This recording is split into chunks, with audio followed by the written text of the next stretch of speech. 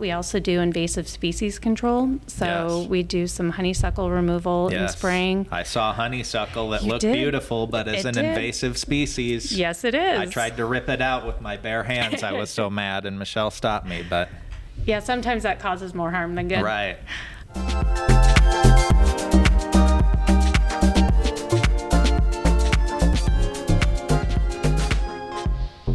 Foss, Director of Resource Stewardship for Fontenelle Forest. What's the strangest animal you've ever seen out in there? Is it pretty standard, the wildlife, or does anything ever surprise you when you're deep in the forest doing something? We have a really cool spider Really? that has spines on the back. Yeah. So a few years ago, and I was terrified of spiders. Yeah. Like squeal every time I saw a spider web. My coworkers were not thrilled with me at all. But as I got over that fear a little bit, I started noticing them, and we had done some insect surveys with a contractor, and starting to see some of these things was pretty incredible. And I think for me, that's probably the coolest thing animal-wise that I've seen out there. So you have experts come in you go out with them and they can tell by certain things that there's certain types of spiders around? Yeah, so what we did is when we started our Oak Woodland Initiative in 2015, we got money from the Nebraska Environmental Trust, and we did 3 big surveys. So we did a baseline over 3 years for breeding birds, vegetation, and insects. So we paid people to come out and survey and analyze the data for us. We got to also go out with them and participate and learn from them. So it was pretty cool to be able to do that. Yeah.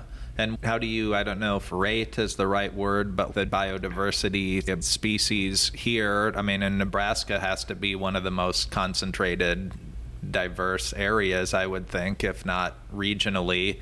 How do you know how it ranks as far as the species and that type of thing? Yeah, so what we're doing for that study is just finding out what do we have. Yeah. And then the goal is to repeat the study in another couple of years, another 3-year study, to see what's changed with the work we've done. So we have plots or transects in different areas where we have done some major restoration work and some places where we haven't. So we can try to see what our work has maybe produced. So that's what we're looking for. As far as comparing with other places, we don't have a whole lot of data in comparison, but there have been different surveys done, like at Neil Woods and some other properties up in North Omaha, that are comparing to see how things are the same and different. How are they different? It just depends on what it is. Yeah. So some of the things, like there were some bat studies, they were pretty similar in both locations. Some of the insects, there's different types of populations. So yeah, I don't know diversity-wise if we're higher diversity or lower than other places, but that's something that as we move along that we'll want to start looking at. So when you have this kind of information and these scientists and things, how does that affect the decisions that you make on bigger projects? Is that a big piece of the puzzle? Oh, this consultant said X, so we got to do this, or is it just a myriad of factors? What goes into a big initiative here? Yeah, so we started our Oak Woodland Initiative without baseline data. So we started working without that data. So 10 years later, we're looking to see what we've done and what changes that has produced. And that's in the uplands. So on the floodplain, it's a slightly different story. It's a little more nuanced system. It's a little more temperamental. So we don't want to start making changes without knowing what's down there. So we actually started a pilot study this summer to test out how we want to do a vegetative study down there to see what plants there are. So before we do major work in the floodplain, we need to know what we have. Whereas in the woodlands, they're a little more forgiving and it's a little bit easier to bounce back.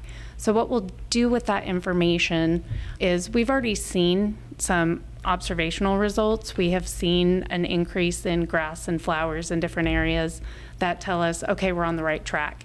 What the scientific data will tell us is an actual numerical rating of how well it went. or maybe the type of restoration we're doing in one area didn't work so well.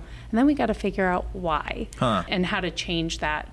So the information we're gathering both on the ground, our observations, and then the scientific data will help inform how we either change or continue management in certain areas. And so what is the big thing going on now? Like, what is changing that you're working on or are in the midst of at the moment here? Today we are doing prescribed fire readiness. Right. So we are preparing our priority units for this fall's burn season. If we have the proper weather conditions, we have the right crew, we have the proper fuel conditions, and then we get permission from the fire department, we can conduct a prescribed fire. So we need to make sure that the units are ready. So that means all of our fire breaks are secure. Our oaks and other hazards are protected from fire around. We actually leaf blow around some of our oak trees and some of the things we don't want on fire so Right. that we have a little bit safer and easier of a burn. That's what we've been focusing on. It's also seed collection season. So our last Saturday volunteer work day was collecting seed. And then we throw that seed right back out onto our property right before a snow, if at all possible. Otherwise, after we burn, so that it can then get put back in the soil. So is the prescribed burn something that could happen every year, or is this particularly, are you concerned because of the drought that's been happening? Right now, we're still in our restoration phase with fire. Our goal is to apply fire to as many of our units as possible every year. And what that does is it's helping to recycle some of that dead stuff that's been laying on the ground for 10, 15, 20, 100 years so that those nutrients can be used. It also helps to get rid of some of those invasives like that honeysuckle. Yes, damn them. And just trying to put that process back into the system that after settlement had been taken out. Eventually, we may not need to burn every year, and we don't burn the same things the same ways every year. Weather conditions are different, fuel conditions are different, so the burns are a little bit different every year. We did actually have a wildfire on our floodplain the summer of 22, so that is something that we are aware of and ready to deal with if necessary. So all of our prescribed fire staff has taken the wildland firefighter training, so we all have that background, and everybody that participates with us, either as a volunteer, has taken that, or is a partner who does prescribed fire professionally too. How many people in a team on a day where you do that then are there? It depends on the unit. Yeah. So the one that I was helping prepare today, we need 8 people to safely and successfully minimally do that burn. Wow. So we can use more.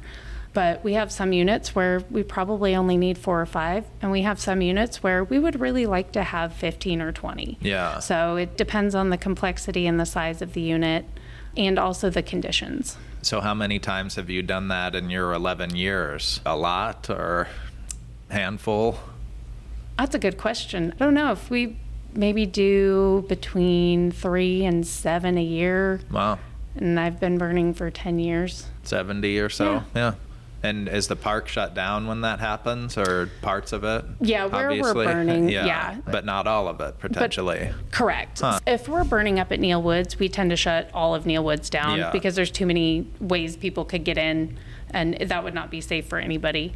At Fontenelle, it just depends on the unit we're doing as to what trails get closed. So we post it on social media, our website, our front desk knows. And then there are some of our partners like Hitchcock Nature Center over in Iowa. They don't close trails. So they have a very different burn program. They have different fuels. They've been doing it longer. So it's a little bit different over there. But yeah, we close our trails. How old are the oldest trees here? Oh, we have some trees that are probably 400 years old that are still alive. We had found that we had a lot of the really old oaks, 200, 300, 400, and we were not finding some of the younger oaks, that 100, 200-year-old age class. One of the things that we were noticing when we first started our restoration program was that we would have seedlings. We would have oak seedlings everywhere, but they wouldn't get much past that seedling stage because they were getting shaded out. They didn't have the right soil conditions, that kind of thing. So what we're hoping is long-term with our oak woodland restoration is that we will get that regeneration of oaks and we will start having that broader mix of age class. And you are not from here originally, like I said, Colorado, but did it surprise you when you came into this job, or were you familiar with it before, or what were your first impressions of coming here and then working here? Yeah, I actually love the prairie. I love the open space. I grew up in the Front Range of Colorado. I like the short grass prairie. Yeah. But one of the things I fell in love with here, specifically in the Omaha area, is the variety, the mosaic of habitats. Yeah. From the floodplain all the way up through the prairie, with the different types of woodlands, forest, savanna, and various habitats in between. So I think that's one of the coolest parts. So growing up in Colorado with the different levels going up the mountain, it was similar as you get away from the river. Right. And then what do locals maybe not appreciate, understand, or when you're out at a party or talking with friends about your job, what's the thing you tell them that really they go, oh, at Fontenelle Forest, or I didn't know that? Is there anything about here that most of us average Omahans don't know or hadn't considered? The fact that one of the primary parts of our restoration is actually thinning trees. It's that selective thinning. The fact that this area of the world historically would not have had a ton of trees, and there would have been pockets of that dense forest, but it would have opened up. That's something that tends to surprise people, because when you hear Fontenelle Forest, you think a ton of trees. So as we're looking to improve and restore our oak habitats, that selective thinning tends to take people aback. Less is more sometimes. Sometimes, yeah. And Mr. Childs, when he had was it dairy operation, or he had a bunch of cows, Mm-hmm. you were showing me where along the Childs Hollow area, you were saying in his time it would have looked different, right? It would have had more of the oaks would have been more prominent because there was less other things. Yeah, it was open pasture. It probably would have been a mix of prairie grasses and flowers with some sprinkled oaks and some other oak associate trees like the shagbark hickories up there. And around what year time frame was that era? Oh, gosh. Like earlier 1900s, or? Yeah. Yeah.